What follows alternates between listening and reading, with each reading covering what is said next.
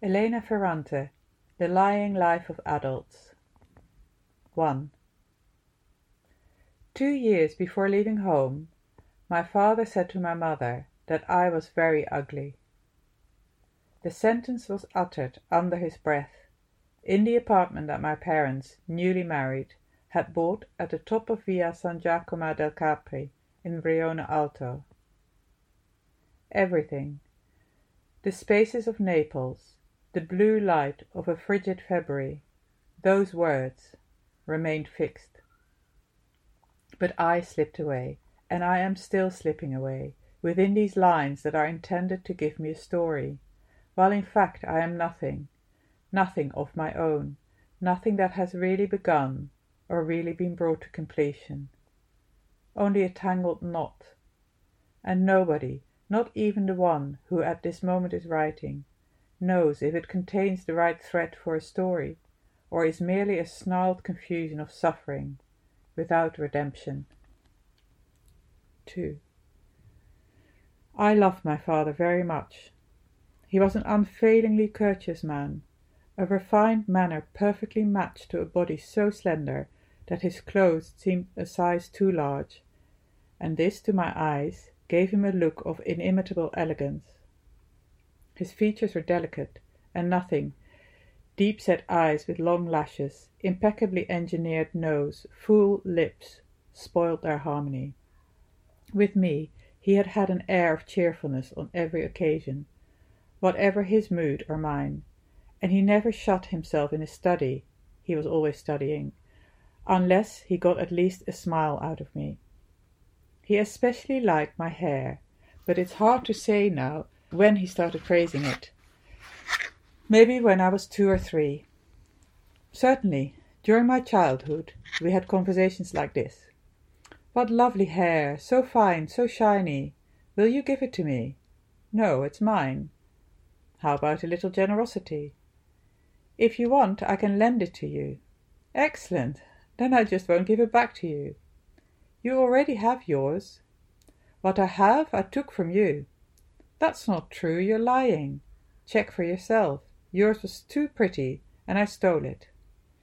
I would check, just to play along. I knew he would never steal it. And I laughed. I laughed a lot. I had much more fun with him than with my mother. He always wanted something of mine. My ear, my nose, my chin. They were so perfect, he said. He just couldn't live without them. I loved that tone, which proved to me over and over again how indispensable I was to him. Naturally, my father wasn't like that with everyone. At times, when he was really caught up in something, he tended to frantically mash together sophisticated arguments and uncontrolled emotions. At other times, instead, he was curt, resorting to brief, extremely precise phrases, so dense that no one could refute them. These were 2 fathers very different from the one I loved, and I had started to discover their existence at the age of 7 or 8, when I heard him arguing with the friends and acquaintances who on occasion came to our house for meetings that could become very heated, on issues I knew nothing about. In general, I stayed with my mother in the kitchen, and paid little attention to the squabbling just a little way off. But sometimes, when my mother was busy and closed herself in her room, I was left alone in the hall playing or reading. Mostly reading, I'd say, because my father read a lot, and my mother too, and I loved being like them. I didn't listen to the arguments. I broke off my game or my reading only when there was a sudden silence, and those alien voices of my father's arose. From then on, he would dominate, and I waited for the meeting to end to find out if he had gone back to his usual self, the one with the gentle and affectionate tones. The night he made that statement, he had just learned that I wasn't doing well in school. It was something new. I had always done well, since 1st grade, and only in the past 2 months had I started doing badly. But it was very important to my parents that I be successful in school, and at the first poor grades my mother, especially, was alarmed. "What's going on?" "I don't know. You have to study." "I do study." "And so?" "Some things I remember and some I don't." "Study until you remember everything." I studied until I was exhausted, but the results continued to be disappointing. That afternoon, in fact, my mother had gone to talk to the teachers and had returned very unhappy. She didn't scold me. My parents never scolded me. She merely said, "The mathematics teacher is the one who is most dissatisfied. But she says that if you want, you can do it." Then my mother went into the kitchen to make dinner, and meanwhile my father came home. All I could hear from my room was that she was giving him a summary of the teacher's complaints, and I understood that she was bringing up as an excuse the changes of early adolescence. But he interrupted her, and in one of the tones that he never used with me, even giving it in to dialect, which was completely banned in our house, let slip what he surely wouldn't have wanted to come out of his mouth. "Adolescence has nothing to do with it. She's getting the face of Victoria." I'm sure that if he'd known I could hear him, he would never have used a tone so far removed from our usual playful ease. They both thought the door of my room was closed. I always closed it, and they didn't realize that one of them had left it open. So it was that, at the age of 12, I learned from my father's voice, muffled by the effort to keep it low, that I was becoming like his sister, a woman in whom, I had heard him say as long as I could remember, ugliness and spite were combined to perfection. Here someone might object, "Maybe you're exaggerating. Your father didn't say, literally, Giovanna is ugly." It's true. It wasn't in his nature to utter such brutal words, but I was going through a period of feeling very fragile. I'd begun menstruating almost a year earlier. My breasts were all too visible and embarrassed me. I was afraid I smelled bad, and I was always washing. I went to bed lethargic and woke up lethargic. My only comfort at that time, my only certainty, was that he absolutely adored me, all of me. So that when he compared me to Aunt Victoria, it was worse than if he'd said, "Giovanna used to be pretty, now she's turned ugly." In my house, the name Victoria was like the name of a monstrous being who taints and infects anyone who touches her. I knew almost nothing about her. I had seen her only a few times, but, and this is the point, all I remembered about those occasions was revulsion and fear. Not the revulsion and fear that she in person could have provoked in me. I had no memory of that.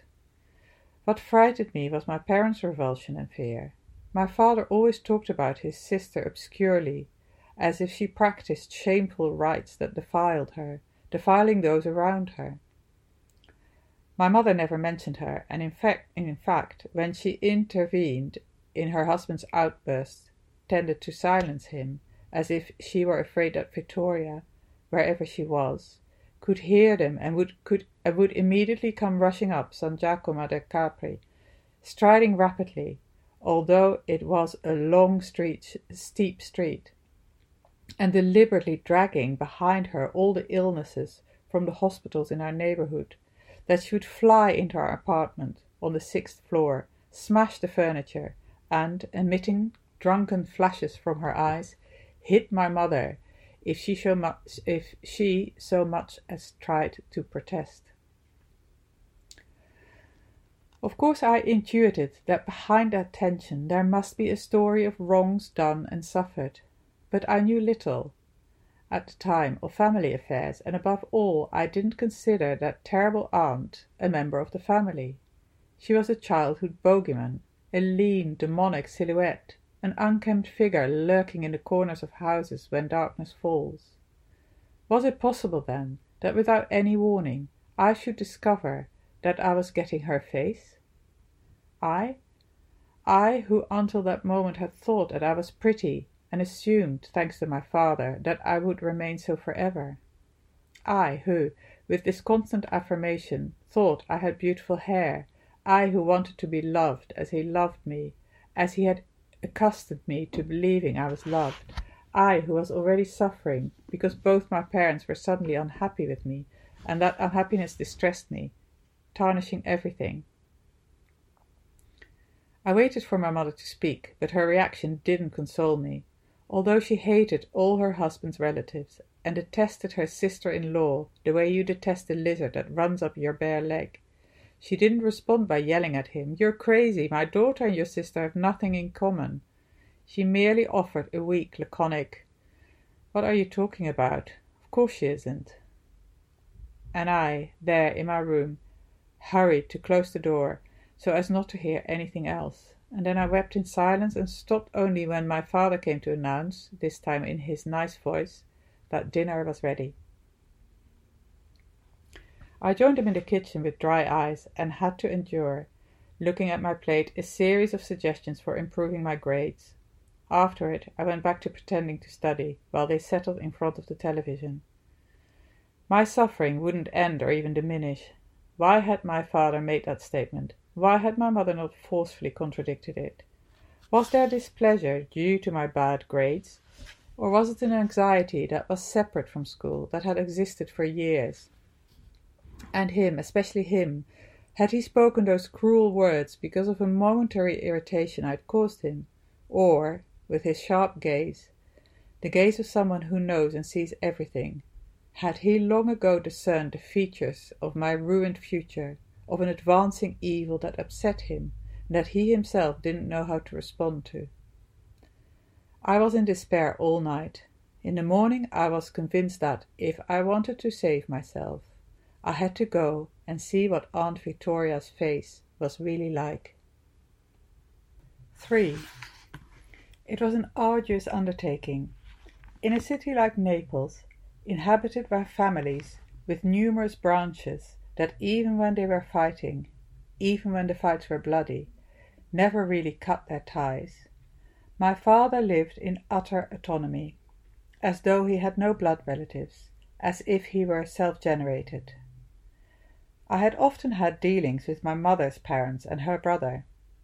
They were all affectionate people who gave me lots of presents, and until my grandparents died, first my grandfather and a year later my grandmother, sudden death that had upset me, had made my mother cry the way we girls cried when we hurt ourselves, and my uncle left for a job far away, we had seen him frequently and happily, whereas I knew almost nothing about my father's relatives. They had appeared in my life only on rare occasions, a wedding, a funeral, and always in a climate of such false affection that all I got out of it was the awkwardness of forced contact. Say hello to your grandfather. Give your aunt a kiss. In those relatives, therefore, I had never been much interested, also because after those encounters my parents were tense and forgot them by mutual consent, as if they'd been involved in some second-rate performance. It should also be said that if my mother's relatives lived in a precise place with an evocative name, museo, they were the museo grandparents. The space where my father's relatives lived was undefined, nameless. I knew only one thing for certain. To visit them, you had to go down and down, keep going down into the depths of Naples, and the journey was so long, it seemed to me, that we and my father's relatives lived in 2 different cities. And for a long time that appeared to be true. We lived in the highest part of Naples, and to go anywhere we had inevitably to descend.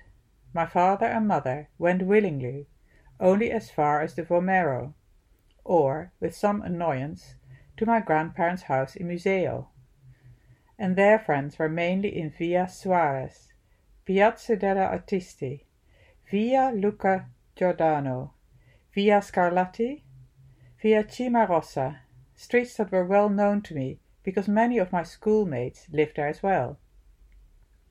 Not to mention that all led to Villa Floridiana, a park I loved, where my mother had brought me for fresh air and sunshine when I was an infant, and where I had spent pleasant hours with my friends of early childhood, Angela and Ida.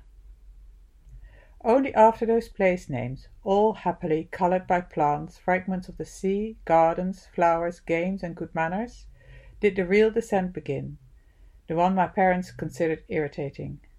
For work, for shopping, for the need that my father in particular had for study, encounter, and debate, they descended daily, usually on the funiculars, to Chaya, to Toledo, and from there went on to Piazza Plebiscito, the Biblioteca Nazionale, to Port Alba, and via Ventalieri, and via Foria, and, at most, Piazza Carlo Terzo, where my mother's school was. I knew those names well, too. My parent mentioned them frequently, but didn't often take me there, and maybe that's why the names didn't give me the same happiness. Outside of the Vomero, the city scarcely belonged to me. In fact, the farther it spread on that lower ground, the more unknown it seemed. So it was natural that the areas where my father's relatives lived had, in my eyes, the features of worlds still wild and unexplored.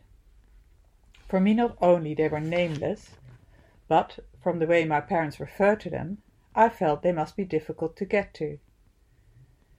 The times we had to go there, my mother and father, who usually were energetic and willing, seemed especially wary, especially anxious. I was young, but their tension, their exchanges, always the same, stayed with me. Andrea, my mother would say in a tired voice, "Get dressed, we have to go." But he then went on reading and underlining books with the same pencil used to write in a notebook he had beside him. "Andrea, it's getting late. They'll be angry." "Are you ready?" "I'm ready." "And the child?" "The child too." My father then abandoned books and notebooks, leaving them open on the desk, put on a clean shirt, his good suit. But he was taciturn, tense, as if he were rehearsing mentally the lines of an inevitable role. My mother, meanwhile, who wasn't ready at all, kept checking her own appearance, mine, my father's, as if only the proper clothing could guarantee that we would all three return home safe and sound. In sum, it was obvious that, on each of those occasions, they believed they had to defend themselves from people and places of which they said nothing to me, so as not to upset me. But I still noticed the anomalous anxiety, or rather, I recognized it. It had always been there, perhaps the only memory of distress in a happy childhood. What worried me were sentences like this, uttered in an Italian that, for one thing, seemed, I don't know how to say it, splintered. Remember, if Vittoria says something, pretend you didn't hear.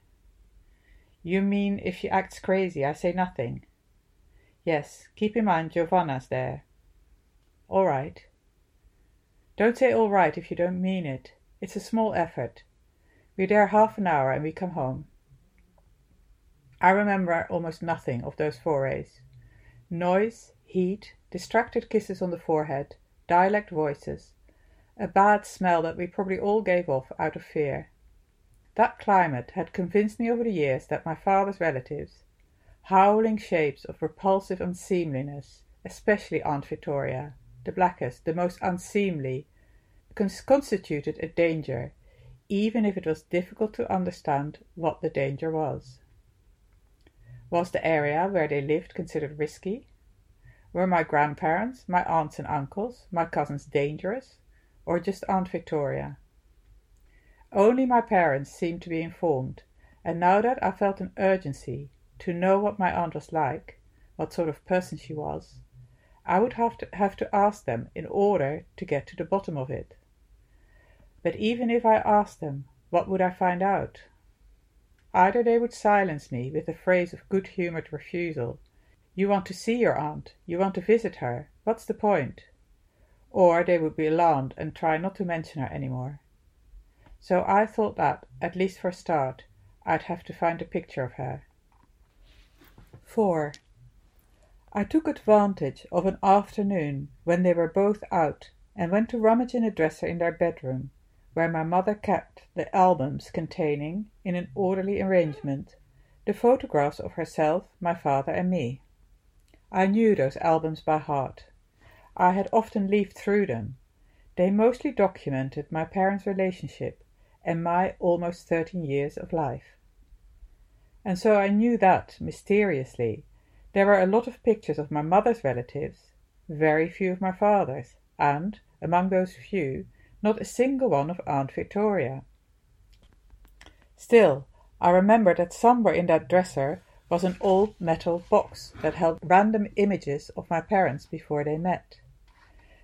Since I'd hardly ever looked at them, and always with my mother, I hoped to find in there some pictures of my aunt. I found the box in the bottom of the wardrobe, but first I decided to re-examine conscientiously the albums that showed the two of them as fiancés, the two of them as bride and groom frowning at the centre of a small wedding party, the two of them as an always happy couple, and, finally, me, their daughter, photographed an excessive number of times, from birth to now. I lingered in particular on the wedding pictures. My father was wearing a visibly crumpled, dark suit and was scowling in every image. My mother beside him, not in a wedding dress, but in a cream-coloured suit, with a veil the same shade, had a vaguely excited expression. I already knew that among the 30 or so guests were some friends from the Vomero they still saw, and my mother's relatives, the good grandparents from Museo. But still I looked and looked again, hoping for a figure, even in the background, that would lead me somehow or other to a woman I had no memory of. Nothing. So I moved on to the box, and after many attempts managed to get it open. I emptied the contents onto the bed. All the pictures were black and white. The ones of my parents' separate teenage years were in no order.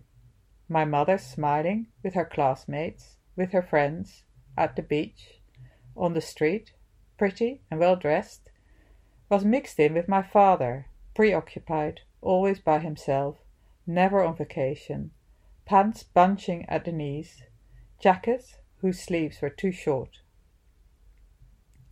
The pictures of childhood and early adolescence had instead been put in order in 2 envelopes, the ones for my mother's family and those for my father's. My aunt, I told myself, must inevitably be among the latter, and I went on to look at them one by one.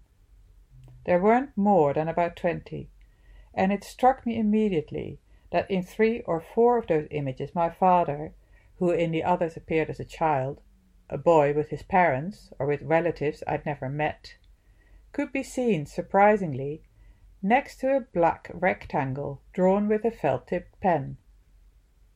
I immediately understood that that very precise rectangle was a job that he had done diligently and secretly. I imagined him as, using a ruler that he had on his desk, he enclosed a portion of the photo in that geometric shape, and then carefully went over it with the marker, attentive not to go outside the fixed margins. I had no doubt about that painstaking work. The rectangles were deletions, and under that black was Aunt Victoria. For quite a while I sat there not knowing what to do. Finally I made up my mind, went to the kitchen and found a knife, and delicately scraped at a tiny section of part of the photograph that my father had covered. I soon realized that only the white of the paper appeared. I felt anxious and stopped. I knew that I was going against my father's will, and any action that might further erode his affection frightened me. The anxiety increased when at the back of the envelope I found the only picture in which he wasn't a child or a teenager, but a young man, smiling, as he rarely was in the photos taken before he met my mother. He was in profile, his gaze was happy, his teeth were even and very white. But the smile, the happiness weren't directed toward anyone. Next to him were 2 of those precise rectangles, 2 coffins in which, At a time surely different from the cordial moment of the photo, he had enclosed the bodies of his sister and someone else. I focused on that image for a long time. My father was on a street and was wearing a checkered shirt with short sleeves. It must have been summer. Behind him was the entrance to a shop. All you could see of the sign was Ria. There was a display window, but you couldn't tell what it displayed. Next to the dark patch appeared a bright white lamppost with well-defined outlines. And then there were the shadows, long shadows, one of them cast by an evidently female body. Although my father had assiduously eliminated the people next to him, he had left their trace on the sidewalk. Again, I began to scrape off the ink of the rectangle, very gently, but I stopped as soon as I realized that here, too, only the white appeared. I waited a moment or two and then started again. I worked lightly, hearing my breathing in the silence of the house.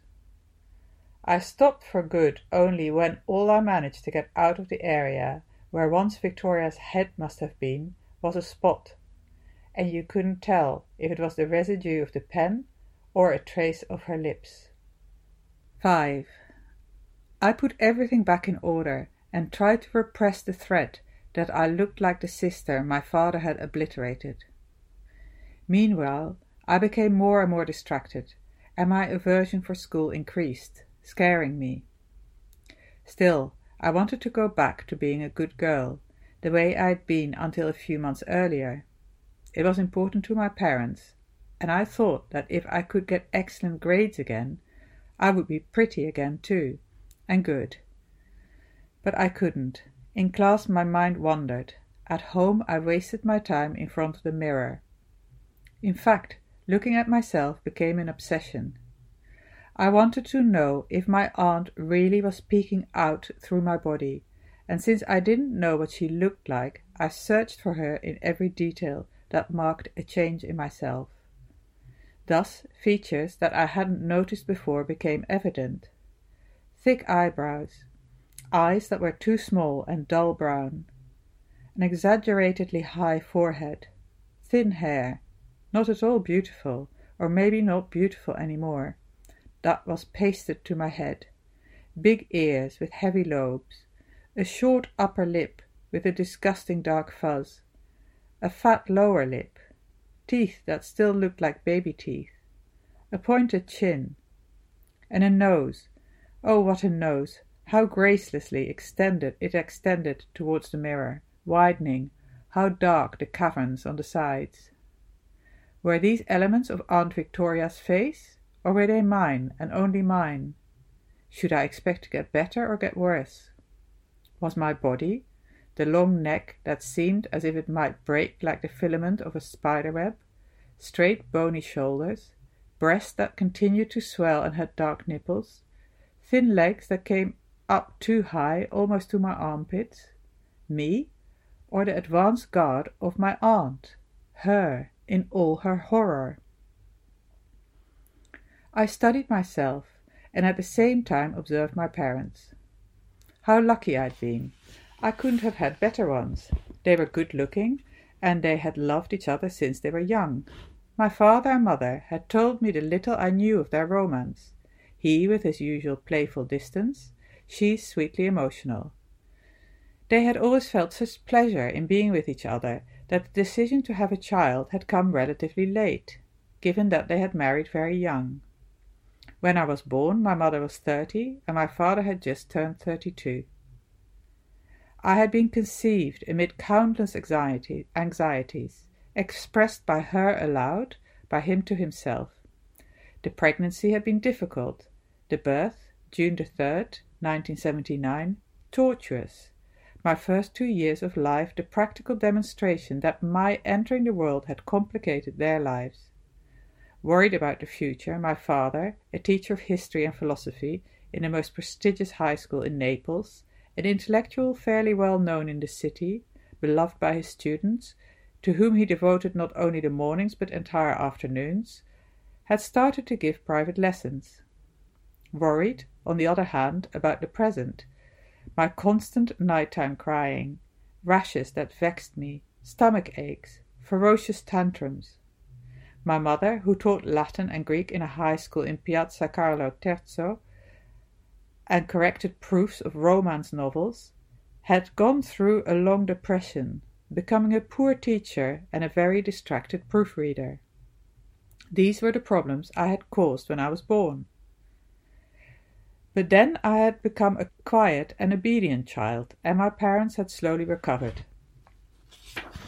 The phase in which they tried in vain to spare me from the evils that all human beings are exposed to had ended. They had found a new equilibrium, thanks to which, even if love for me came first, second place was again occupied by my father's studies and my mother's jobs. So what to say? They loved me, I loved them. My father seemed to me an extraordinary man, my mother a really nice woman, and the two of them were the only clear figures in a world that was otherwise confused. A confusion that I was part of.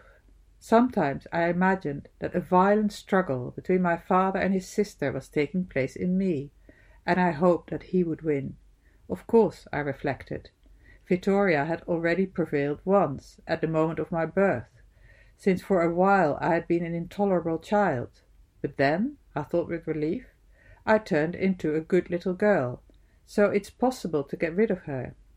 I tried to reassure myself that way, and, in order to feel strong, forced myself to see my parents in myself.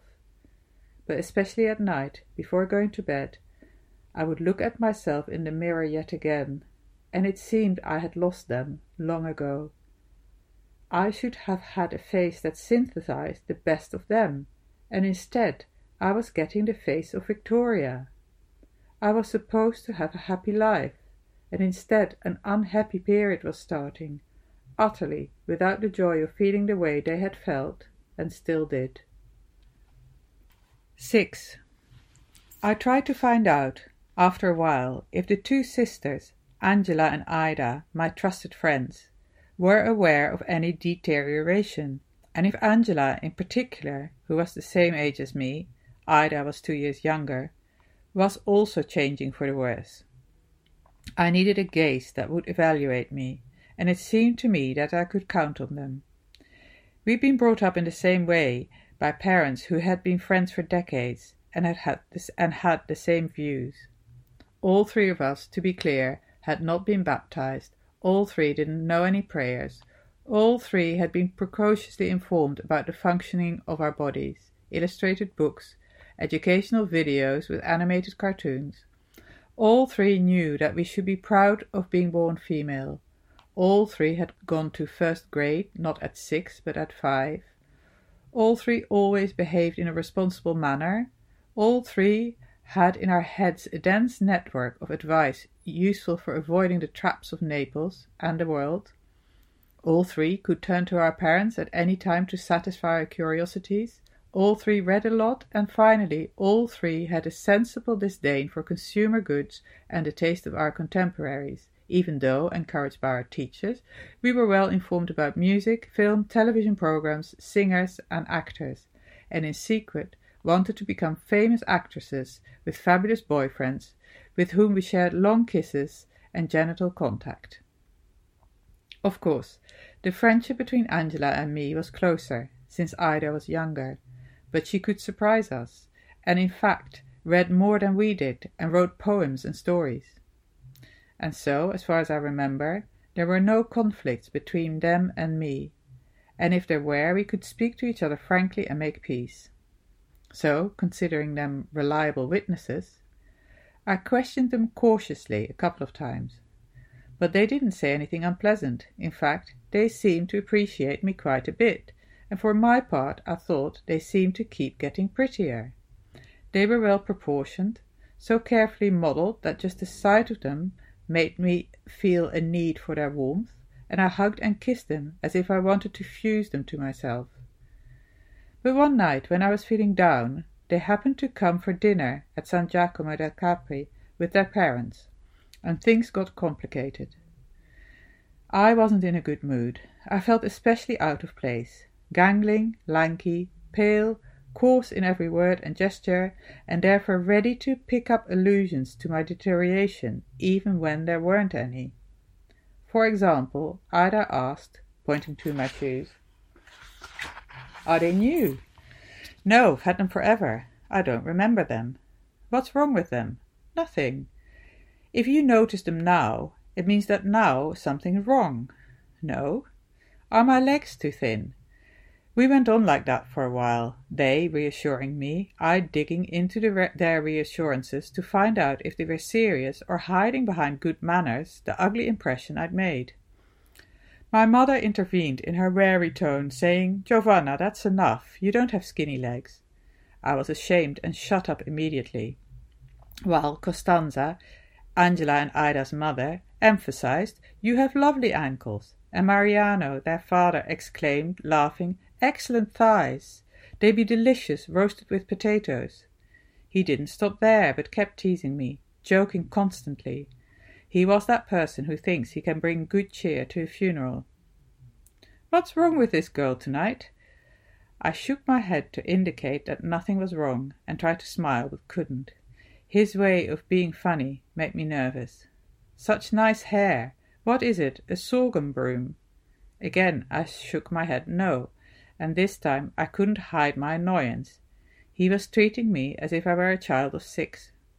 "It's a compliment, sweetheart. Sorghum is a plump plant, part green, part red, and part black." I responded darkly, "I'm not plump, or green, or red, or black." He stared at me in bewilderment, smiled, spoke to his daughters. "Why is Giovanna so grim tonight?" "I'm not grim." "Grim isn't an insult. It's the manifestation of a state of mind. You know what that means?" I was silent. He again turned to his daughters, pretending to be despondent. "She doesn't know, Ida. You tell her."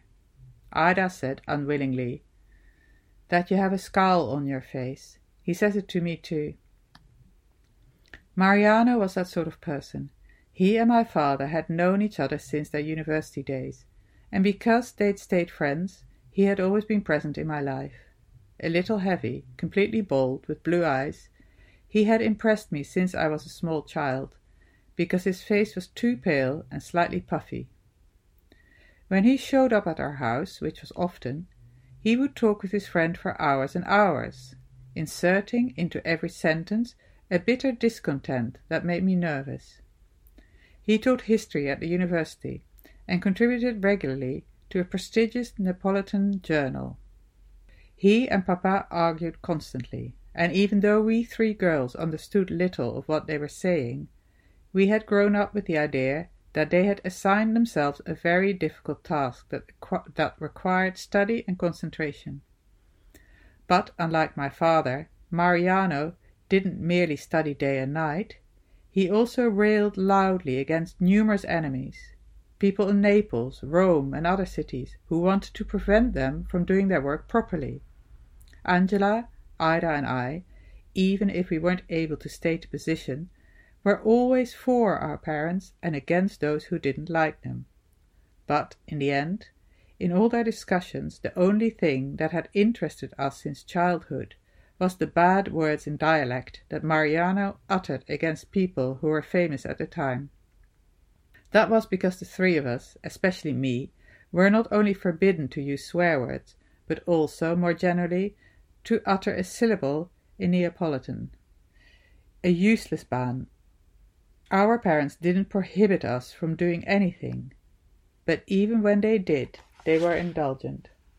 So, under our breath, just for fun, we repeated to each other the names and last names of Mariano's enemies, accompanied by the obscene epithets we had heard. But while Angela and Ida found that vocabulary of their father merely amusing, I couldn't separate it from an impression of spite. Wasn't there always something malevolent in his jokes? Wasn't there that evening as well? I was grim. I had a scowl on my face. I was a sorghum broom. Had Mariano merely been joking, or joking, had he cruelly spoken the truth? We sat down at the table. The adults started a tedious conversation about some friends or other who were planning to move to Rome. We suffered our boredom in silence, hoping that dinner would be over quickly so we could take refuge in my room.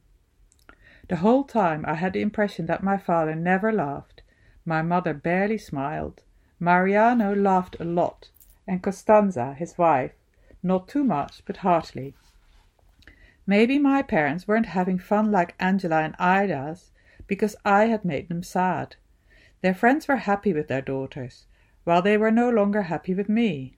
I was grim, grim, grim, and just seeing me there at the table kept them from feeling happy. How serious my mother was, and how pretty and happy Angela and Ida's mother. My father was now pouring her some wine. He spoke to her with polite aloofness. Costanza taught Italian and Latin. Her parents were very wealthy, and had given her an excellent upbringing. She was so elegant that sometimes my mother seemed to be studying her in order to imitate her, and, almost without realizing it, I did the same. How was it possible that that woman had chosen a husband like Mariano? The brilliance of her jewellery, the colours of her clothes, which were always looking perfect, dazzled me. Just the night before I had dreamt that with the tip of her tongue she was lovingly licking my ear like a cat, and the dream had brought me comfort, a sort of physical well-being that for several hours after I woke up had made me feel safe. Now, sitting at the table next to her, I hoped that her good influence would drive her husband's words out of my head. Instead, they lasted for the whole dinner. I have hair that makes me look like a broom. I have a grim face, intensifying my nervousness. I went back and forth between wanting to have fun by whispering dirty expressions in Angela's ear and a bad mood that wouldn't go away. As soon as we finished dessert, we left our parents to their conversation and shut ourselves in my room. And there I asked Ida, without turning around, "Do I have a scowl on my face? Do you think I'm getting ugly?"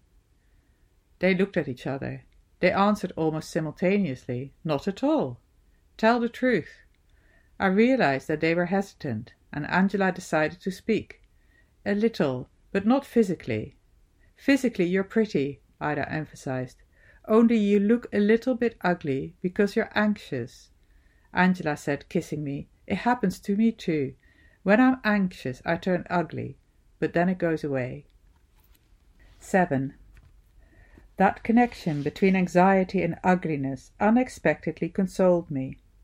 "You can turn ugly because of worries," Angela and Ida had said. "And if the worries go away, you can be pretty again." I wanted to believe that, and I made an effort to have untroubled days. But I couldn't force myself to be calm. My mind would suddenly blur, and that obsession began again. I felt an increasing hostility toward everyone that was difficult to repress with false good humor, and I soon concluded that my worries were not at all transient. Maybe they weren't even worries, but bad feelings that were spreading through my veins. Not that Angela and Ida had lied to me about that. They weren't capable of it. We had been brought up never to tell lies. With that connection between ugliness and anxieties, they had probably been talking about themselves and their experience, using the words that Mariano, our heads contained a lot of concepts we heard from our parents, had used, in some circumstance or other, to comfort them. But Angela and Ida weren't me. Angela and Ida didn't have in their family an Aunt Victoria, whose face their father, had said they were starting to take on. Suddenly one morning at school I felt that I would never go back to being the way my parents wanted me. That cruel Mariano would notice it, and my friends would move on to more suitable friendships, and I would be left alone. I was depressed, and in the following days the bad feelings regained strength. The only thing that gave me a little relief was to stroke myself continuously between my legs, numbing myself with pleasure. But how humiliating it was to forget myself like that, by myself. Afterward, I was even more unhappy, sometimes disgusted. I had a very pleasant memory of a game I played with Angela on the couch at my house, when, in front of the television, we would lie facing each other, and twine our legs, and silently, without negotiations, without rules, settle a doll between the crotch of my underpants and the crotch of hers, so that we rubbed each other, writhing comfortably, pressing the doll, which seemed alive and happy, hard between us. That was another time.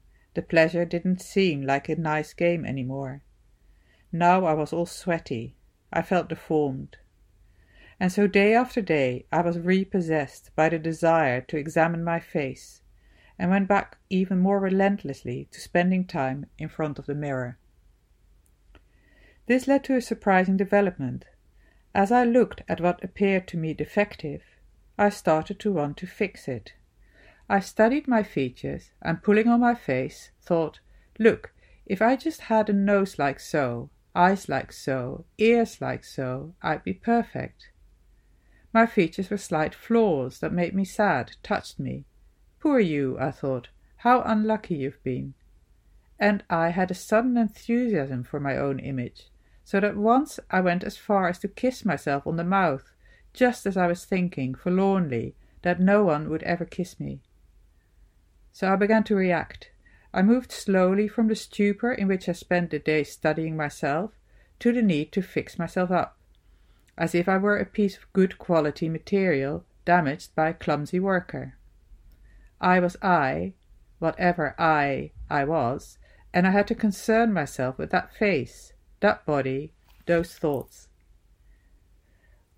One Sunday morning I tried to improve myself with my mother's makeup.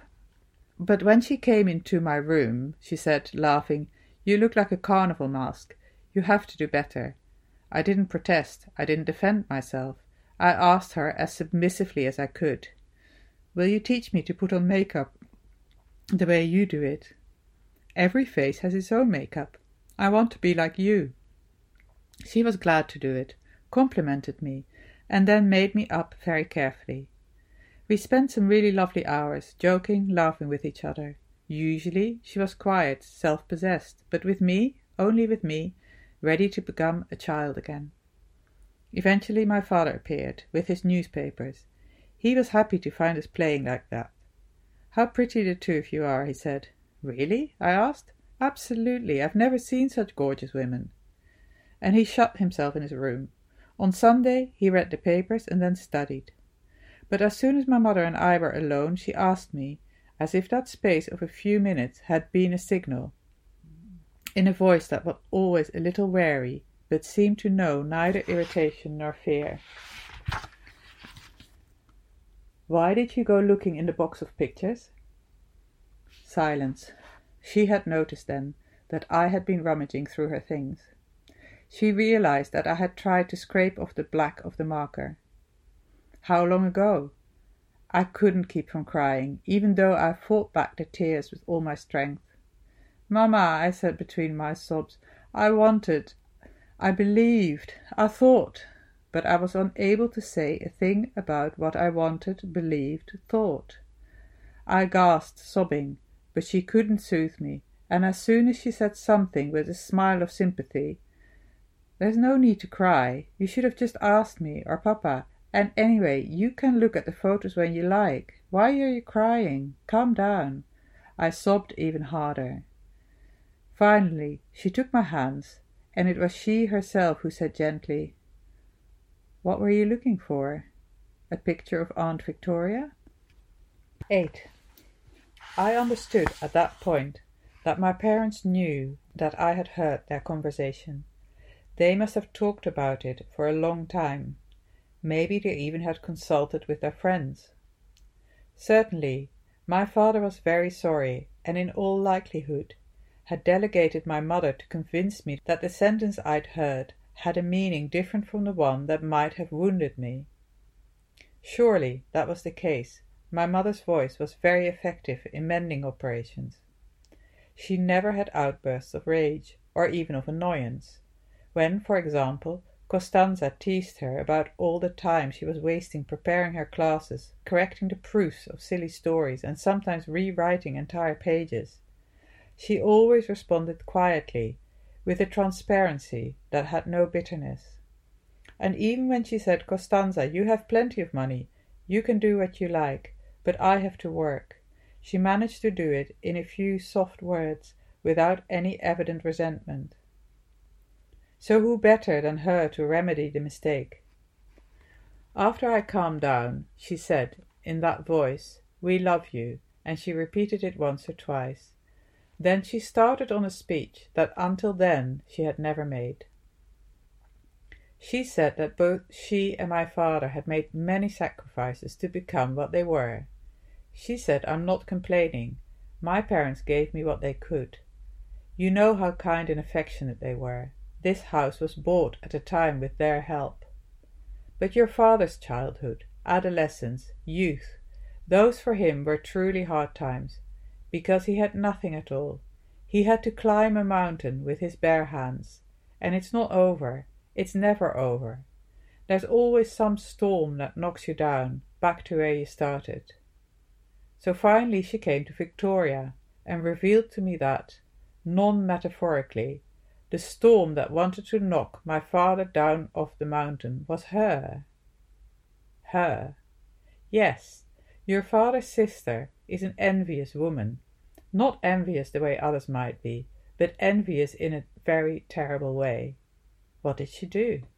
Everything, but above all, she refused to accept your father's success. In what sense? Success in life. How hard he worked at school and university, his intelligence, what he had constructed, his degree, his job, our marriage, the things he studies, the respect that surrounds him, the friends we have, you, me too. Yes, there is no thing or person that for Victoria isn't a kind of personal insult. But what offends her most is your father's existence. What kind of work does she do? She's a maid. What should she do? She left school in 5th grade. Not that there's anything bad about being a maid. You know how good the woman is who helps Costanza in the house. The problem is that she also blames her brother for this. Why? There is no why. Especially if you think that your father saved her. She could have ruined herself even further. She was in love with a married man who already had 3 children, a criminal. Well, your father, as the older brother, intervened. But she put that too on the list of things she's never forgiven him for. Maybe Papa should have minded his own business. No one should mind his own business if a person is in trouble. Yes, but even helping her was always difficult. She repaid us as destructively as possible. Aunt Victoria wants Papa to die? It's terrible to say, but it's true.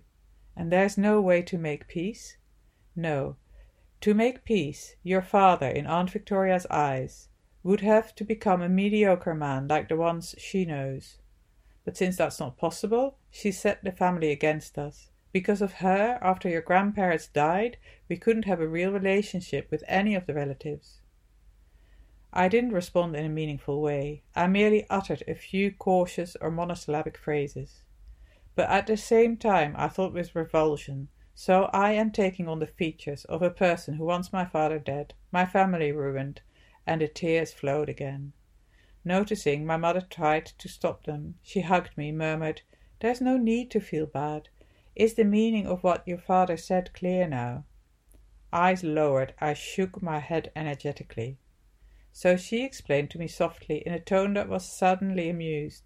For us, for a long time, Aunt Victoria has been not a person, but a locution. Sometimes, when your father isn't nice, I scold him jokingly. "Be careful, Andrea. You just put on the face of Victoria." And then she shook me lovingly, repeated, "It's a playful expression." I muttered darkly, "I don't believe it, Mamma. I've never heard you talk like that." "Maybe not in your presence, but in private, yes. It's like a red signal. We use it to say, 'Look out. It would be all too easy for us to lose everything we wanted for our life.'" "Me too?" "No, what are you talking about? We will never lose you. You are the person who matters most in the world to us. We want all the happiness possible for your life. That's why Papa and I are so insistent about school. Now you're having some difficulties, but they will pass. You'll see how many great things will happen to you." I sniffled. She wanted to blow my nose with a handkerchief as if I were still a child, and maybe I was, but I avoided it and said, "What if I stopped studying?" "You'd become ignorant." "So?" "So ignorance is an obstacle. But you've already got back on track with studying, haven't you? It's a pity not to cultivate one's intelligence." I exclaimed, "I don't want to be intelligent, Mama. I want to be beautiful, like the two of you."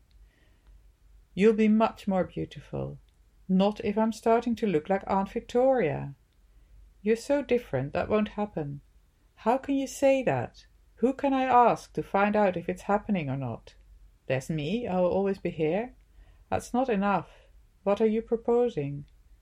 I almost whispered, "I have to see my aunt." She was silent for a moment, and then she said, "For that, you have to talk to your father." 9. I didn't take her words literally.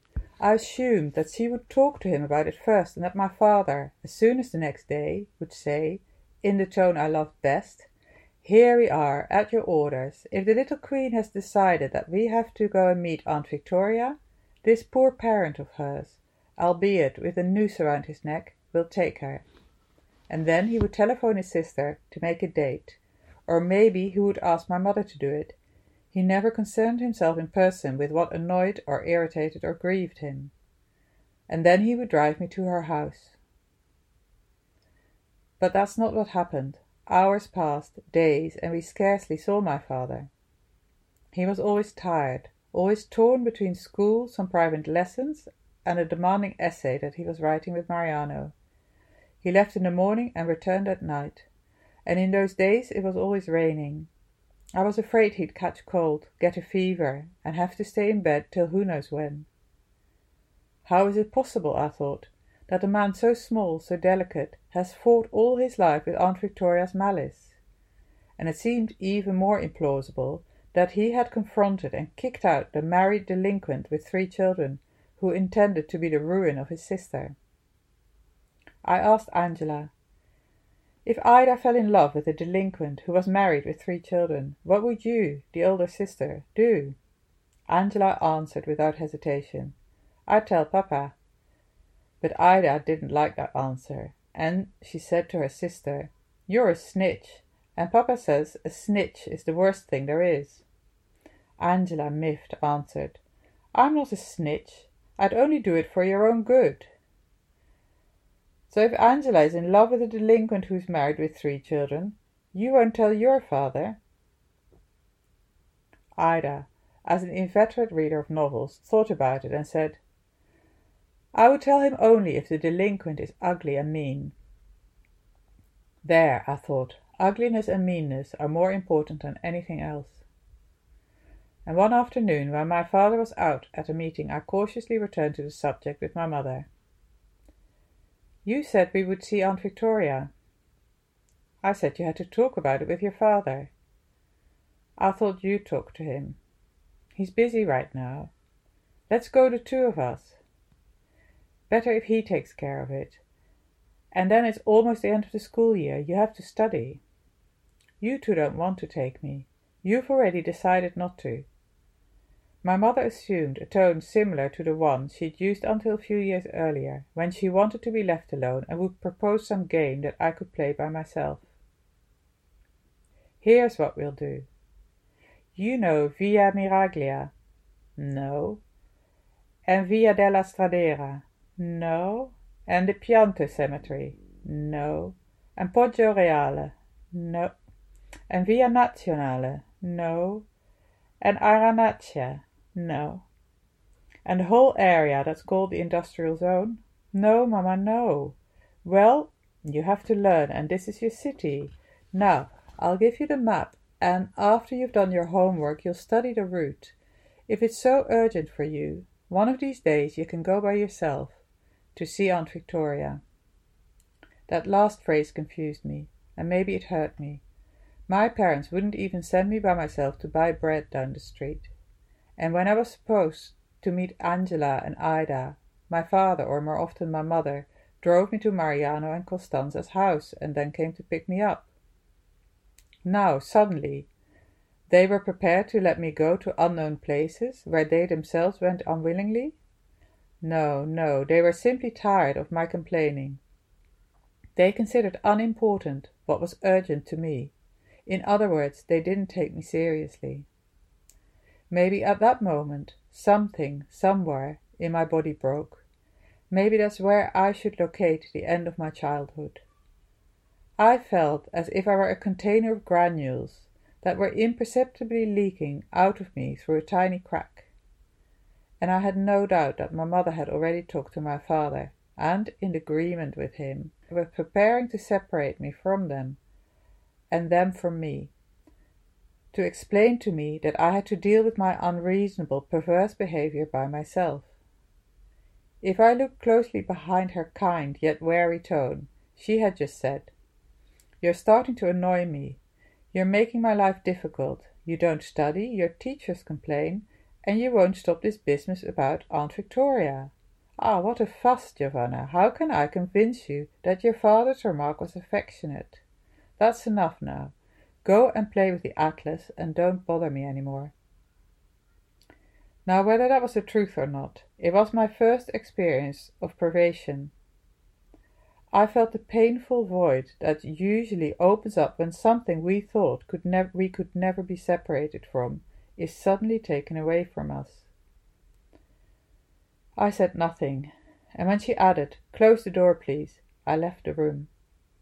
I stood for a while in front of the closed door, dazed, waiting for her to give me the street atlas. She didn't, and so I retreated, almost on tiptoe, to my room to study. But naturally, I didn't open a book. My head began to pound out, as if on a keyboard, plans that until a moment before had been inconceivable. There's no need for my mother to give me the map. I'll get it, I'll study it, and I'll walk to Aunt Victoria's. I'll walk for days, for months. How that idea seduced me. Sun, heat, rain, wind, cold, and I who was walking and walking, through countless dangers, until I met my own future as an ugly, faithless woman. I'll do it. Most of those unknown street names that my mother had listed had stayed in my mind. I could immediately find at least one of them. Pianto especially went around and round in my head. A cemetery whose name meant weeping must be a very sad place, and so my aunt lived in an area where one felt pain and perhaps inflicted it. A street of torments, a stairway, thorn bushes that scratched your legs, wild, mud-spattered stray dogs with enormous drooling jaws. I thought of looking for that place in the street atlas, and I went out to the hall where the telephone was. I tried to pull out the atlas, which was squeezed between massive telephone books. But as I did so, I noticed on top of the pile the address book in which my parents had written down the numbers they habitually used. How could I not have thought of that? Probably Aunt Victoria's number was in the address book, and if it was there, why wait for my parents to call her? I could do it myself. I took the book, went to the letter V, found no Victoria. So I thought, she has my last name, my father's last name, Trada, and I immediately looked at the T's.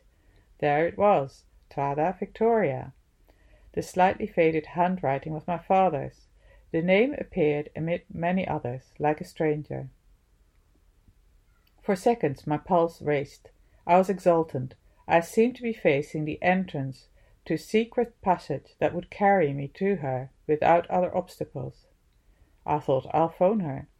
Right away, I'll say, I'm your niece Giovanna. I need to meet you. Maybe she'll come and get me herself. We'll set a day, a time, and meet here at the house, or down at Piazza Van Vitelli. I made sure that my mother's door was closed. I went back to the telephone, picked up the receiver. But just as I finished dialing the number and the phone was ringing, I got scared. It was, if I thought about it, after the photographs, the first concrete initiative I'd taken, that I was taking. I have to ask, if not my mother, my father, one of them has to give me permission. Prudence, prudence, prudence. But I had hesitated too long. A thick voice, like that of one of the smokers who came to our house for long meetings, said, "Hello." She said it with such determination, in a voice so rude, with a Neapolitan accent so aggressive, that hello was enough to terrorize me, and I hung up. I was barely in time. I heard the key turning in the lock. My father was home. 10. I moved a few steps away from the telephone, just as he came in. After setting the dripping umbrella on the landing, after carefully wiping the soles of his shoes on the mat, he greeted me, but uneasily, without the usual cheerfulness, in fact, cursing the bad weather. Only after taking off his raincoat did he concern himself with me. "What are you up to?" "Nothing." "Mama?" "She's working." "Did you do your homework?" "Yes." "Is there anything you didn't understand and want me to explain?" When he stopped next to the telephone to listen to the answering machine, as he usually did, I realized that I had left the address book open to the letter T. He saw it. He ran a finger over it, closed it, stopped listening to the messages. I hoped he would resort to some joking remark, which would have reassured me. Instead, he caressed my head with the tips of his fingers and went to my mother. Contrary to his usual practice, he closed the door behind him carefully. I waited, listening to them discuss in low voices, a hum with sudden peaks of single syllables. You, no, but. I went back to my room, but I left the door open. I hoped they weren't fighting. At least 10 minutes passed. Finally, I heard my father's footsteps again in the hall, but not in the direction of my room. He went to his, where there was another telephone, and I heard him telephoning in a low voice, a few indistinguishable words, and long pauses. I hoped, that he had serious problems with Mariano, that he must be discussing the usual things that were important to him, words I'd heard forever, like politics, value, Marxism, crisis, state. When the phone call ended, I heard him in the hall again, but this time he came to my room. In general, he would go through innumerable ironic formalities before entering. "May I come in? Where can I sit? Am I bothering you?" "Sorry." But on that occasion he sat down on the bed and without preliminaries said in his coldest voice, "Your mother has explained to you that I wasn't serious. I didn't mean to hurt you. You don't resemble my sister in the least." I immediately started crying again. I stammered, "It's not that, Papa. I know. I believe you, but—" He didn't seem moved by my tears. He interrupted me, saying, "You don't have to explain. It's my fault, not yours. It's up to me to fix it. I just telephoned your aunt. Sunday. I'll take you to see her. All right?" I sobbed, "If you don't want to, let's not go." "Of course I don't want to, but you do, and we'll go. I'll drop you off at her house. You'll stay as long as you want. I'll wait outside in the car." I tried to calm down. I stifled my tears. "You sure?" "Yes." We were quiet for a moment. Then he made an effort to smile at me. He dried my tears with his fingers. But he couldn't do it unaffectedly. He slid into one of his long agitated speeches, mixing high and low tones. "Remember this, Giovanna," he said. "Your aunt likes to hurt me. I've tried in every way to reason with her. I helped her, I encouraged her, I gave her as much money as I could. It was useless. She's taken every word of mine as bullying. Every kind of help she has considered as wrong. She's proud, she's ungrateful, she's cruel. So I have to tell you this. She will try to take your affection away from me. She will use you to wound me. She's already used our parents that way, our brothers and sisters, our aunts and uncles and cousins. Because of her, nobody in our family loves me. And you'll see that she'll try to get you too. That possibility," he said, tense as I'd almost never seen him, "is intolerable to me." And he begged me, he really begged me. He joined his hands and waved them back and forth, to calm my anxieties with no basis, but not to listen to her, to put wax in my ears like Odysseus. I hugged him tight, as I hadn't in the past 2 years, ever since I'd wanted to feel grown up. But to my surprise, to my annoyance, I smelled on him an odour that didn't seem like his, an odour I wasn't used to. It gave me a sense of estrangement that provoked suffering, mixed incongruously with satisfaction. It was clear to me that though until that moment I'd hoped that his protection would last forever, now, instead, I felt pleasure at the idea that he was becoming a stranger. I was euphoric, as if the possibility of evil, what he and my mother in their couple's language claimed to call Victoria, gave me an unexpected exuberance. 11. I pushed that feeling away. I couldn't bear the guilt. I counted the days that separated me from Sunday. My mother was attentive. She wanted to help me get as much homework done for Monday as possible, so that I could face the encounter without the worry of having to study. And she didn't confine herself to that.